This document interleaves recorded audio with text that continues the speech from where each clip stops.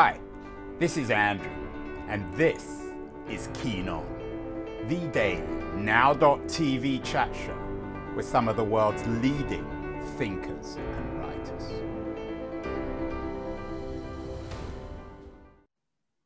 Hello everybody, it's January the 17th, 2022. It's early afternoon on the west coast of the United States in San Francisco, where I always broadcast, where I live. It's Martin Luther King Day, but for better or worse, MLK is taking the backseat today in the newspapers to COVID, which once again dominates the headlines. The hockey stick is up dramatically, 800,000 cases daily in the United States. I was in Costa Rica all of last week.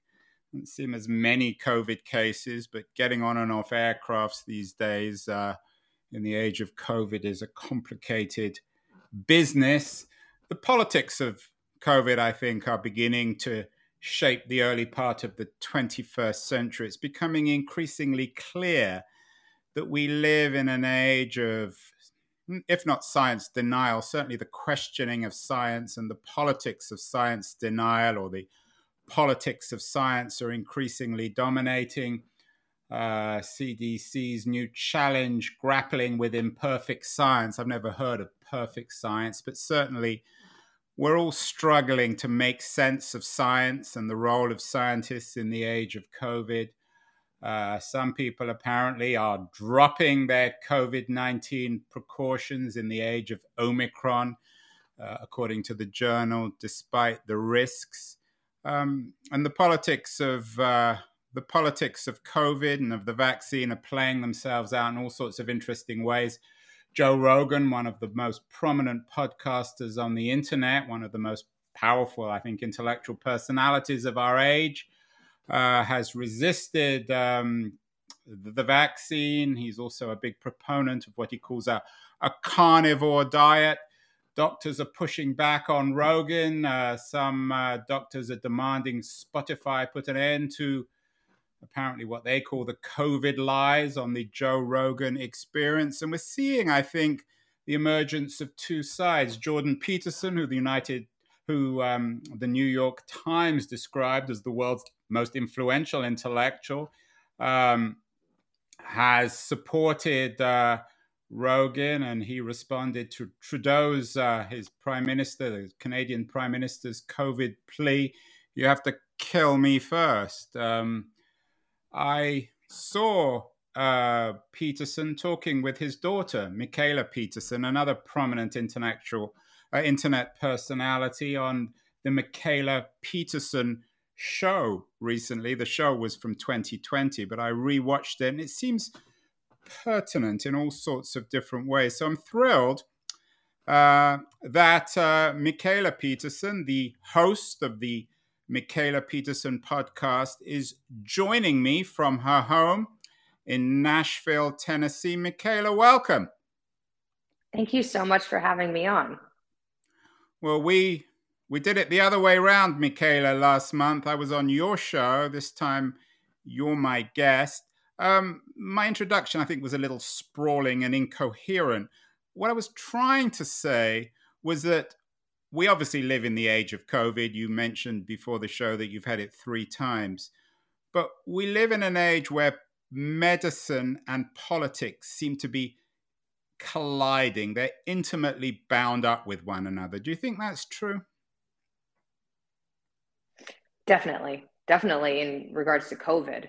Certainly in the last couple of years, and it shouldn't be that way at all. People should be ideally researching for themselves and trying to come to their own conclusions, but it is wrapped up in politics. And now it seems like if you're on the right, you have to be anti-COVID, and I guess the left might refer to that as anti-science. And if you're on the left, you have to be pro-vaccines. So yes, to answer your question, they're very intertwined at the moment. But I think COVID, to use a rather bad pun, is not the main course here. I think it might be an indicator of something deeper, a more profound shift in the way we think about ourselves, our bodies. We're supposed to be living in a post-ideological age where the traditional left and right have disappeared. And we're increasingly, I suspect, thinking of ourselves in terms of our bodies and our health. Struck me doing my research on you, Michaela.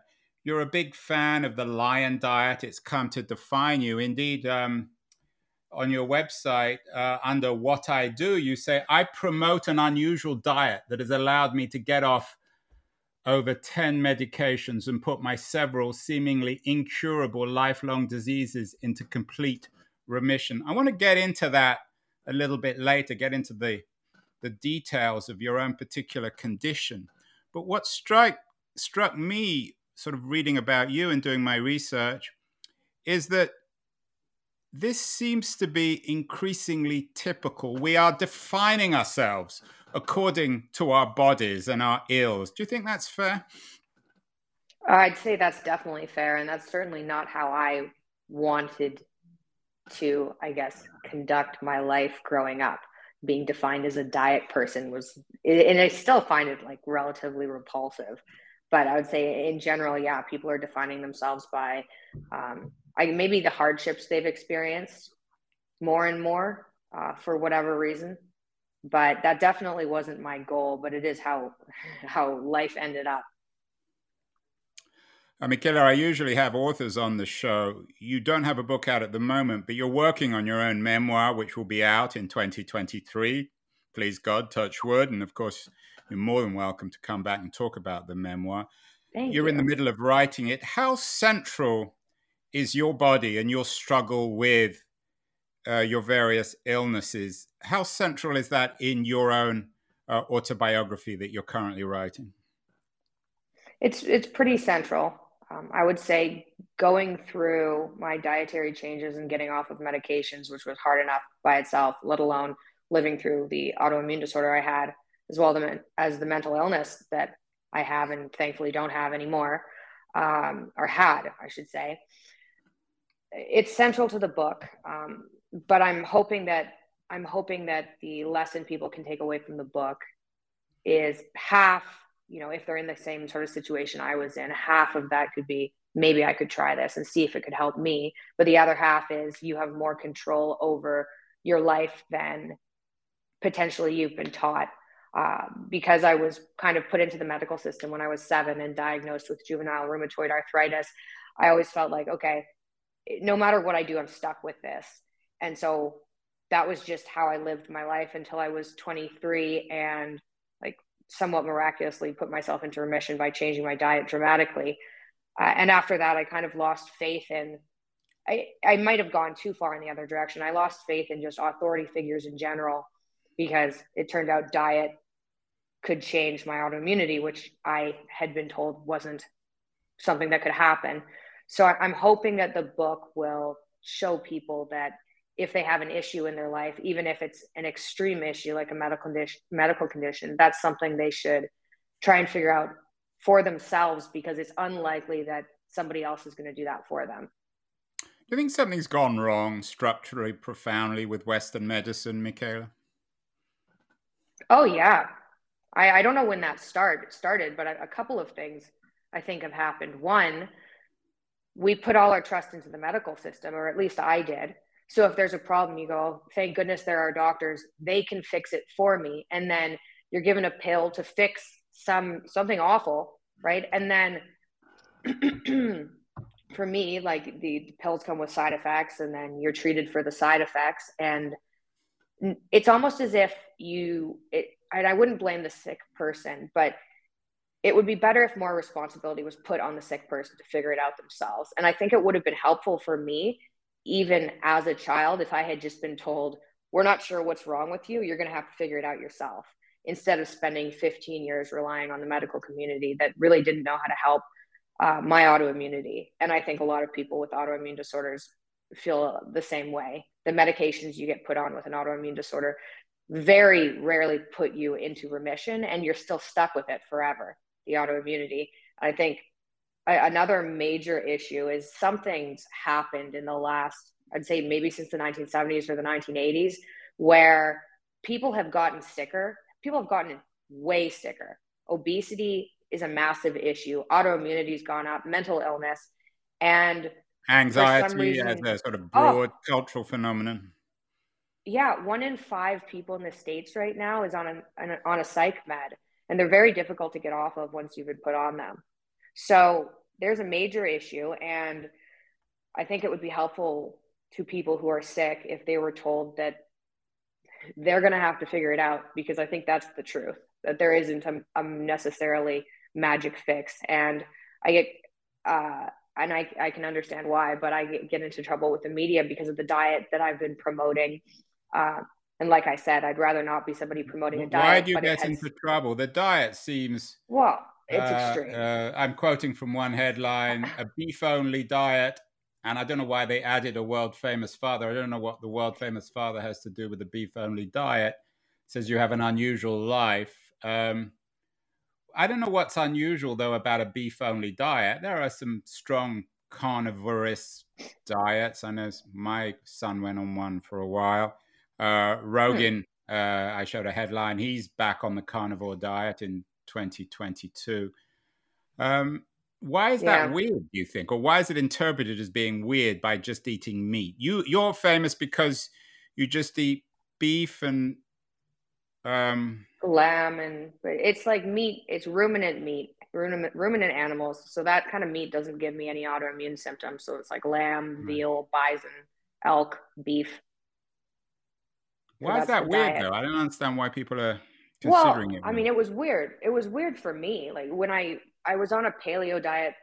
So I didn't have any diet, and then I went on a paleo diet to try and get my autoimmunity under control, and I had some success there, but became more limited after I had a baby. My autoimmune symptoms came back, and the paleo diet stopped working for me. So I eliminated everything I could eliminate and thought, I definitely don't react to beef. I don't get arthritis from beef. I don't get any of these mood issues from beef. I'll try that for a month, and then I'll try and reintroduce foods. So I treated it a lot like a science experiment. And after a couple of weeks, my arthritis started to get better. After 6 weeks, the depression I was experiencing started to get better, and I stopped crying in the morning. And after 5 months, my anxiety let up. And since then, I've tried to reintroduce foods, and I haven't been able to reintroduce anything without having these symptoms come back. So, I mean, to begin with, I didn't even know you could survive on an all meat diet. Now, I think the carnivore diet's a little bit more widespread now, so people are aware that it's a possibility. But at the beginning, some of those articles are from years ago.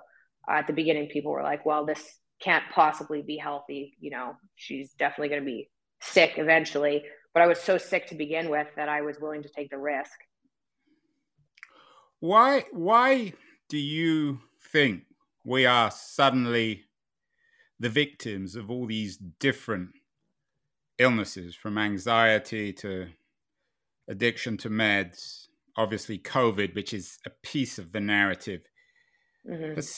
Is it a consequence of capitalism, of the market, of globalization, of how we live, of the internet? I think it's a consequence of antibiotics, actually, for me, and I think for a lot of people with autoimmunity. Now, it turns out when you're born, you inherit your microbiome, so all the organisms living in your gut, from your mother. And so it looks like there's some evidence that antibiotic use, once you use antibiotics once, your microbiome changes. So if you have your grandmother who might have been on antibiotics once, gives birth to your mother, and she goes on antibiotics 4 or 5 times, I think generationally it damages your gut.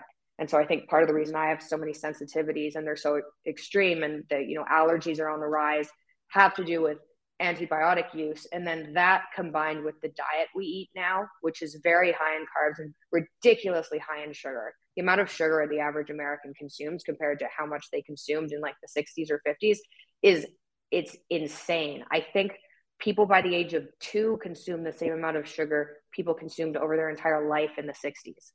And so I think that combined with antibiotic use, that's what I would blame for the rise in almost everything that's health related: obesity, autoimmunity, mental illness. And then obviously the way we live now, being exposed to the internet and the stresses that come with that, can't and being isolated inside and not doing as much exercise, that can't be helpful to people's mental health. But I don't know if I'd blame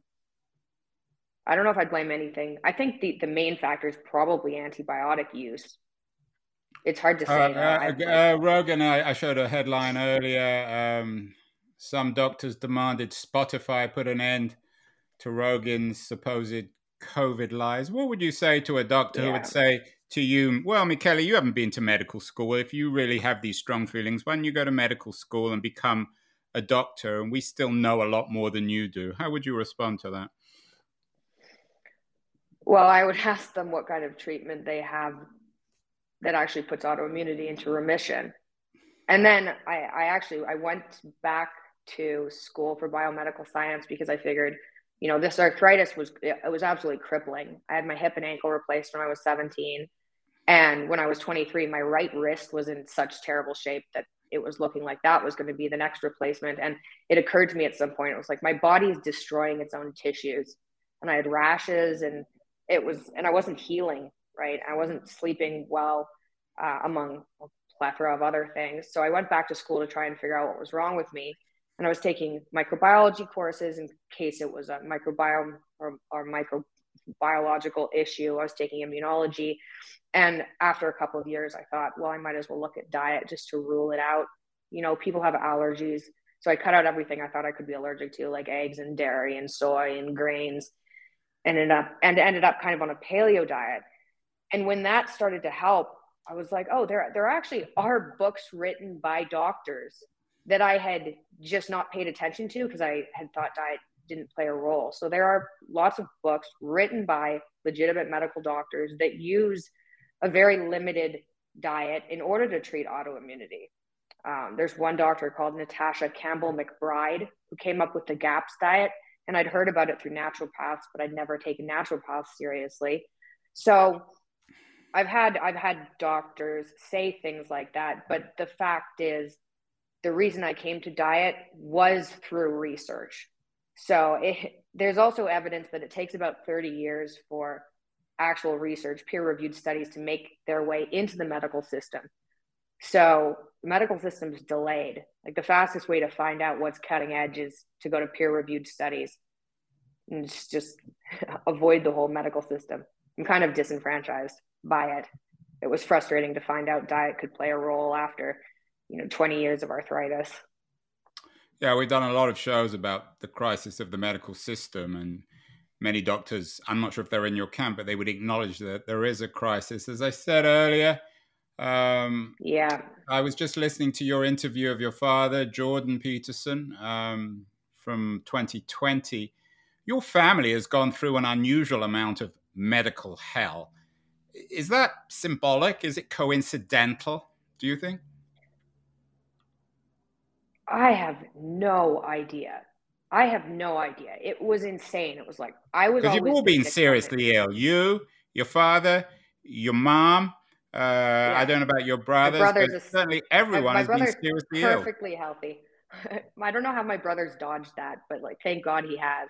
But it was crazy. I was unbelievably ill, like insanely ill. The hip replacements and ankle replacements as a teenager.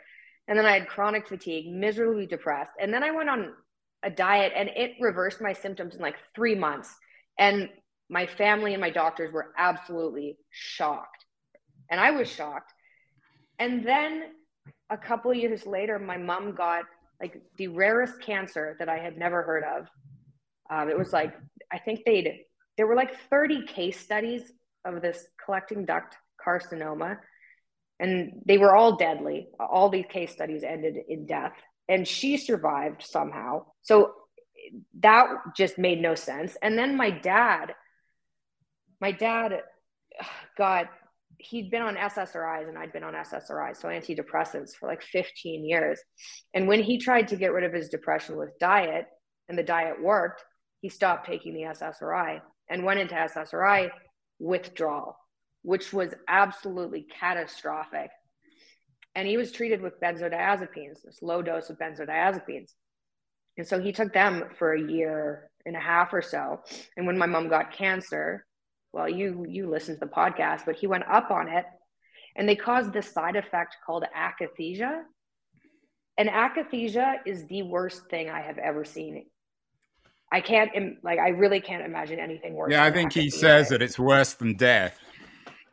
Yeah, and I think I get messages now because I was like, we have to talk about this because people will have to know it's actually a fairly common side effect of psych meds if you stop taking them or if you just get this as a side effect. And so I get messages daily from these poor people with akathisia. So then we spent 2 years trying to figure out a treatment for akathisia because you can remove the medications that's causing that as a side effect, but then the akathisia can just persist. So that's what we dealt with after that. And I have no idea. It's a crazy coincidence though, because it's just been miserable, but people are better now. So I'm extremely thankful for that. I am talking with Mikhaila Peterson, the host of the Mikhaila Peterson podcast, very popular podcast. She's one of the most prominent, I think, next generation podcasters and polemicists out there. I hope you are not offended, Mikhaila, if I call you a polemicist of the new age, I think, of this new health-centric age. You're very popular on Twitter. You have 167,000 followers. You have 429,000 followers on Instagram. After the break, you're writing a memoir, which I'm eager to read. Will be out next year, 2023. After the break, Mikhaila, I want to come back and I want to talk about God. So if we can hang around for 30 seconds, we'll be back with Mikhaila Peterson to talk God and illness. So stay with us, everyone. Hi, everyone. Andrew here again. I'm not sure if you're listening or watching or even reading about this Keen On show. I certainly hope you're enjoying it, but I wanted to remind you that there are many different ways you can use to enjoy my Keen On show. The first, of course, is by, in a very traditional way, subscribing to the audio-only podcast. You can do this using Apple or Spotify or Castbox or many of the other traditional podcast distribution platforms. We're on all of them. And if you want to access all the podcasts together, you can go to my LitHub page in their podcast section, which is dedicated to all the interviews. If you're into watching this, as opposed to simply listening, if you follow me on Twitter at AJ Keen, you can watch these shows live, and you can do the same if we're connected on LinkedIn. I'm not on Facebook. I'm not a great fan of Facebook, but LitHub is. And on their LitHub live page, you can watch these shows live as well. In terms of recorded videos, not live, you can see all the shows on the LitHub YouTube page. So whatever your preference, whatever your taste, whether it's video or audio or text, there's no excuse for not watching or listening to my show. Now, back to Keen On. We are back with the prominent podcaster, Mikhaila Peterson, the host of the Mikhaila Peterson podcast.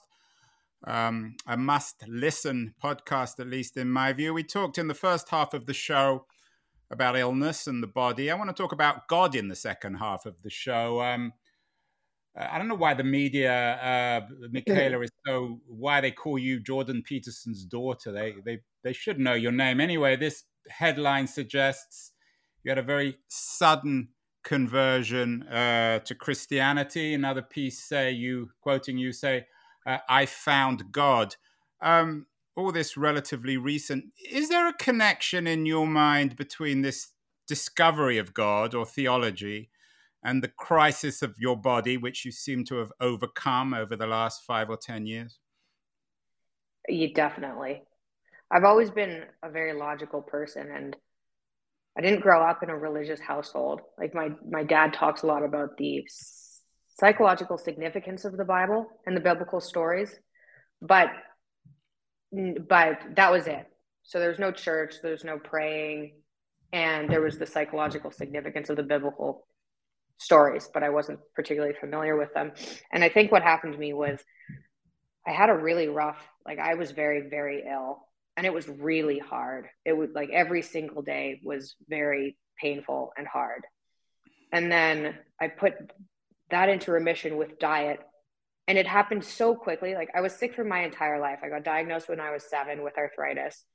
And then, so all I can really remember is being ill. And then it was a matter of 3 months of changing my diet that put my symptoms into remission. And it was such a transformation that I told you before, I stopped trusting in kind of authority, right? Because the medical system I was probably at the doctor once or twice a month for my entire life. And when I lost faith in that, I was like, well, what else do I know of that isn't true? And then I questioned everything. And then my mom got sick. And what happened with her is she got sick, and over the summer when she was in the hospital, and she had a PICC line. So she was ill enough that she couldn't eat. So she was being fed through this PICC line. She was very ill. And over that summer, she converted to Catholicism. And she said in the summer, I'm going to be better on my dad. So Jordan and Tammy's anniversary, which is August 18th. And she was in the hospital from almost May until August. And the doctor said she wasn't going to get better, right? And she was very sick. And in July, she goes, I'll be better on our anniversary. And she went down to the States to have surgery, and the surgery failed. And 3 days later, everything cleared up. And it was on their anniversary. And anyway, so that happened in the summer, and my family we were just kind of like, that is really coincidental. That's extremely coincidental. And so that was kind of always at the back of my mind. And then my dad got sick, and he was sick. It was so awful. It's hard to imagine some of these like side effects. Neurological problems can be particularly awful. And life was so awful that I was like, this is so bad. It's not even logical anymore. And life can get bad, but it was like having to deal with fame and then being a primary caregiver for my dad for a disorder that the medical system didn't know what to do with. And I was like, how is this happening for the third time? And then at some point in the summer, I was navigating a divorce, my dad being unbelievably ill, being a primary caregiver, running his business, having a podcast, and I was miserable. And I met somebody, and he said, how are you doing? And I said, well, I'm living, but I'm not happy, and I'm not depressed, but I'm having a really hard time. And he was like, well, this is why you need God. And I said, okay, that's great. When you say you met somebody, you mean in a romantic sense, or you just bumped into someone and you had a chat with them? It was somebody I worked with, and it was a chat at that point. It was a chat, but I was like I said, I was in rough shape. So I think it was visible from the outside that I was not doing so well. So I think that's how that got brought up. But he's Christian, right? So he said, you need God. And I said, that's all fine and dandy, but I don't know what that means. And I've been looking for something like that, but I don't believe it, I think was the main issue. I just don't believe it. And he said, ask God to reveal himself to you. And so I went home, and I was like, I prayed, because there were 4 major parts. I had no stability in any aspect of my life. My dad was unbelievably ill, like I said. And so I prayed and said, please, if there's anyone out there, please help me. Please reveal yourself to me. And the next day, all 4 of the major issues kind of switched directions. So it's not like it was completely illogical. There was some reality where my dad would start feeling better, but it had been 2.5 years. And it didn't look like he was going to start feeling better. And suddenly he was feeling better. Suddenly the divorce I was going through kind of went in a different direction. So it just went significantly smoother. And like all aspects of my life kind of went in a more positive direction. And I had this inner sense of peace the next day that I hadn't felt before. And that existential angst of just like, I don't know how to refer to it other than existential angst. wasn't there in a significant way. And that was enough for me that day. It was like my life has been so absurd up to this moment that maybe the most logical explanation is there is a God. And so it's been strange. That's been since August, but I've been reading the Bible and praying, and it's been helping. It's completely removed the existential angst. My life is much easier now, and I don't think I'll ever know if that was just coincidence or not, but it doesn't feel like it was coincidence at this point. Your father also, according to one headline, discovered the God hypothesis, one of the 7 stories of 2021, according to this particular publication. Did he discover the God hypothesis before or after you? I don't think he's exactly there, in the same way that I would say mom Would and you I like him to be are. there? I think it would help him. Yeah. I think it would relieve a lot of the stress. Like I've always been someone, if a situation is going bad, then I'll think about all the ways to fix it and try and fix it. Right. I've never been like lay back and let things work themselves out. I'm not that type of person at all. But I would say neither is my dad, and it would probably benefit him like it's benefited me to let some of that control that you don't actually have go. Do you think we're living in this, and this comes back to what we were talking about before the break, an age in which, in challenging traditional science, the science of the Enlightenment, we're going back to the religions of the pre-Enlightenment? I mean, it looks like that for me. I don't know what the stats say about if there's a kind of more of a reemergence of Christianity, Is there a but I particular wouldn't be church that surprised. you're attracted to, or is this a more personalized religion? At the moment, it's more personalized. So I've listened to pastors to try and find somebody who resonates, and some of them resonate more than others. And I've tried to go to a couple of churches, but this is pretty new to me. And what I found the most useful is reading the Bible and well, reading the Bible mainly and praying. So I'm at that point right now. I haven't found a church I'm particularly enthralled with, and I don't know if that's because this is all new to me or what. But so I would say it's more personal at the moment. Do you see yourself as a political person? When we had our original conversation, you struck me certainly more on the right than the left. And how does politics fit into all this? I just don't like being told what to do by anybody. And like I told you, when I first put my autoimmunity into remission and lost faith in authority figures, I've always been disagreeable. So I've always been disagreeable, and kind of, if there's a mainstream idea, I've thought maybe that's not quite right. But it was definitely exacerbated off after the diet and autoimmunity. And then since then, I don't have a lot of faith in the government. And I think at this point that makes you more on the right, even though that originally I don't believe that was more of a more for people on the right. I think that was more of a leftist thing. But I just don't trust large groups of people trying to control what I do. So I don't know if I think I'm probably more conservative at this point, but I've always identified more as a libertarian. Do you think there are, we're living in such strange times, as if this new movement has different kinds of spokesmen. The headlines today are about Djokovic, the Serbian tennis player who got thrown out of Australia for refusing to take the COVID vaccine. Are people like Djokovic early examples of a new kind of movement, or perhaps a new kind of politics? Would that new kind be people who just don't agree with anyone? What kind of new kind? Well, I'm asking you. I don't know. I mean, I suppose there's, and maybe this is just how I identify, but I suppose there's a group of people who are kind of opposed, and this there probably always has been, but a group of people who are opposed to everything at this point.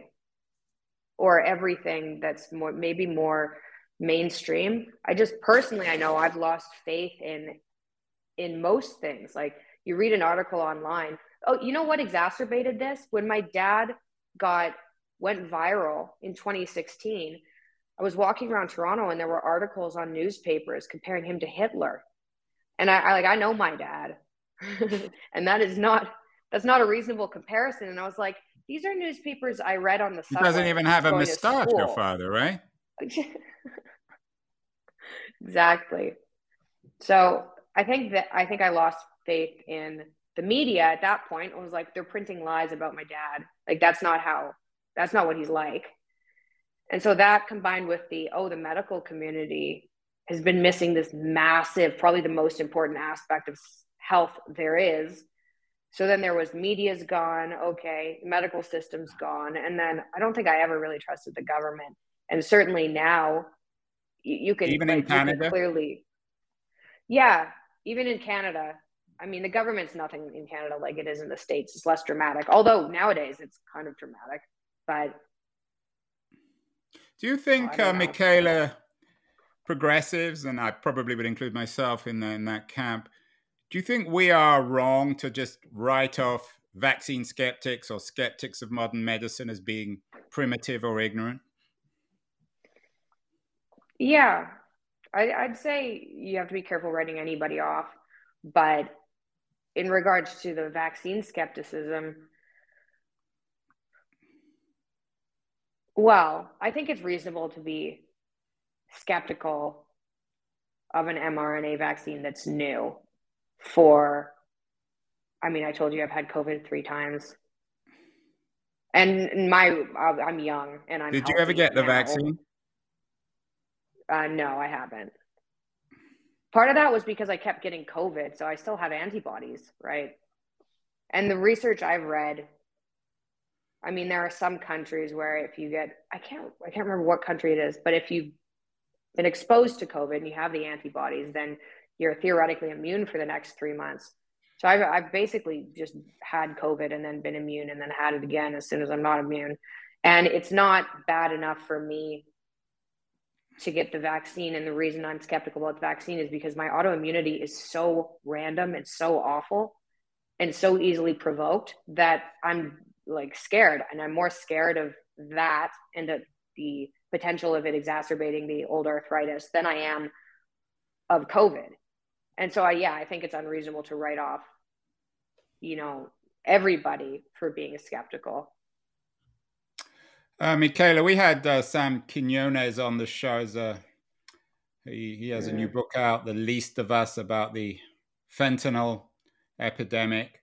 He's talking about the suffering of dependency and addiction. What advice would you give to the many people now who are addicted to fentanyl and benzo and the other quote unquote medicines that you've argued against? What should people do? Should they turn to God?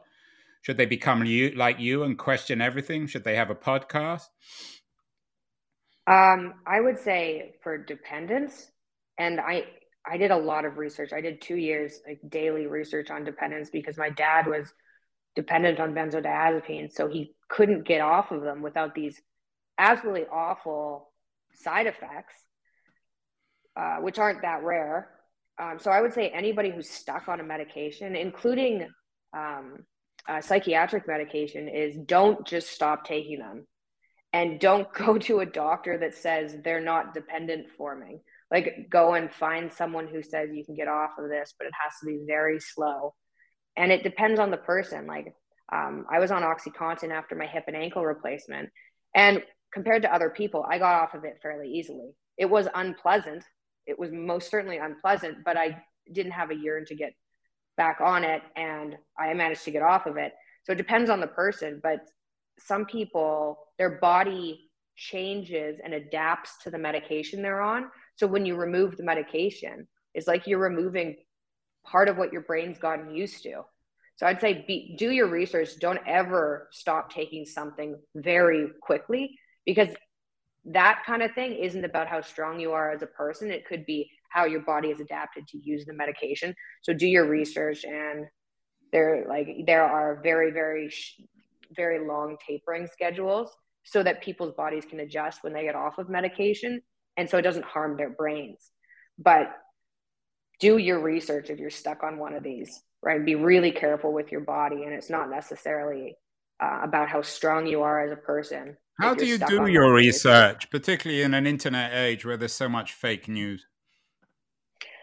I read a lot of peer-reviewed studies, so I go to PubMed, right?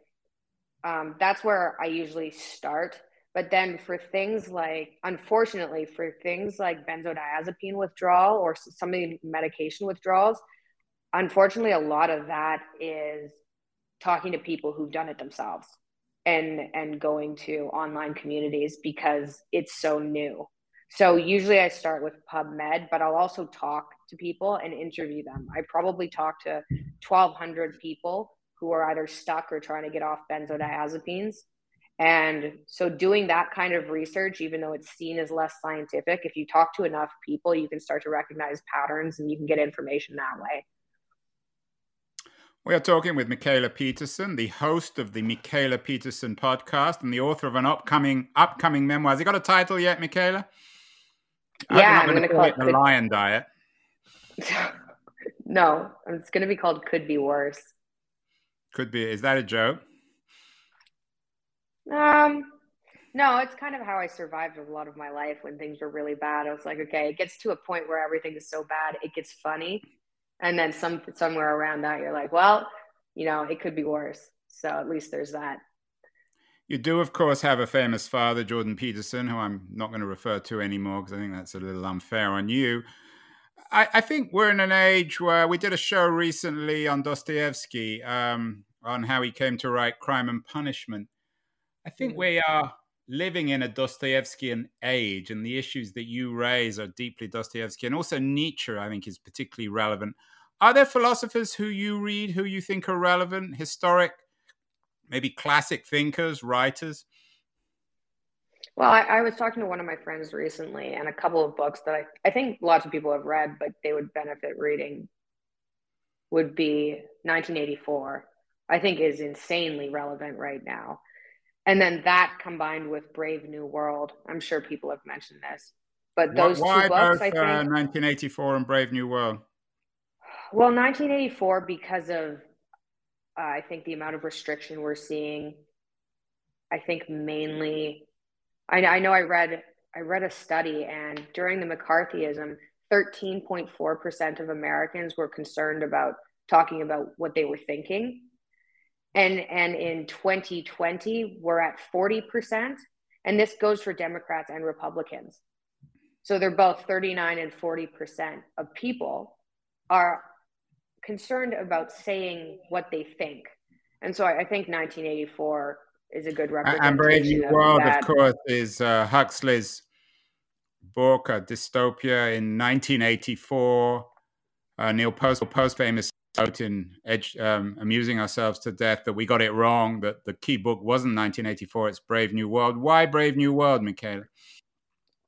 Well, because of I think partly because of all the medical things I've been through, and the amount of medication that's floating around the States. Like, people don't really, I don't know if people are aware, but like I said, the last I looked, 1 in 5 people were on a psych med. And it turns out those psych meds are dependence forming. And you're not told that when you go on them. Benzodiazepines, maybe people are more aware of, but even things like antipsychotics and antidepressants, which were been giving out like candy during COVID because everyone's stressed out, they're very difficult to get off of. And so I think that's kind of exemplified in Brave New World about, oh, take this, just be happy, right? It's creepy. Yeah, Irrelevant we're a religion now. of happiness, which, of course, the great critics was the greatest of all critics of the religion of happiness, of that kind of utilitarianism, was Dostoevsky and Nietzsche as well. So, Mikhaila Peterson, real honor to have you on the show. It Could Be Worse. That's the title of your upcoming memoir. I hope you'll promise publicly to come back on the show when the book is ready and we can talk about your life more and the book and many other issues which I'm sure will arise over the next year. Real honor to have you on the show. keep well, and I mean that seriously. You obviously had a lot of struggles with illness, but you seem very well at the moment, and I hope you maintain your health and make sure you get that book out, Michaela. How much more to write? I'm at 170,000 words, and still need to write about Oh the my last 2 God, that's years. I enough. need to Stop. cut a Give it to lot. an editor and move on. Well, good I'm luck done with the with book, it. Michaela. Stay in touch, and real pleasure to Thank have you on the you. show. Thank you so much. Thank you very much for having me.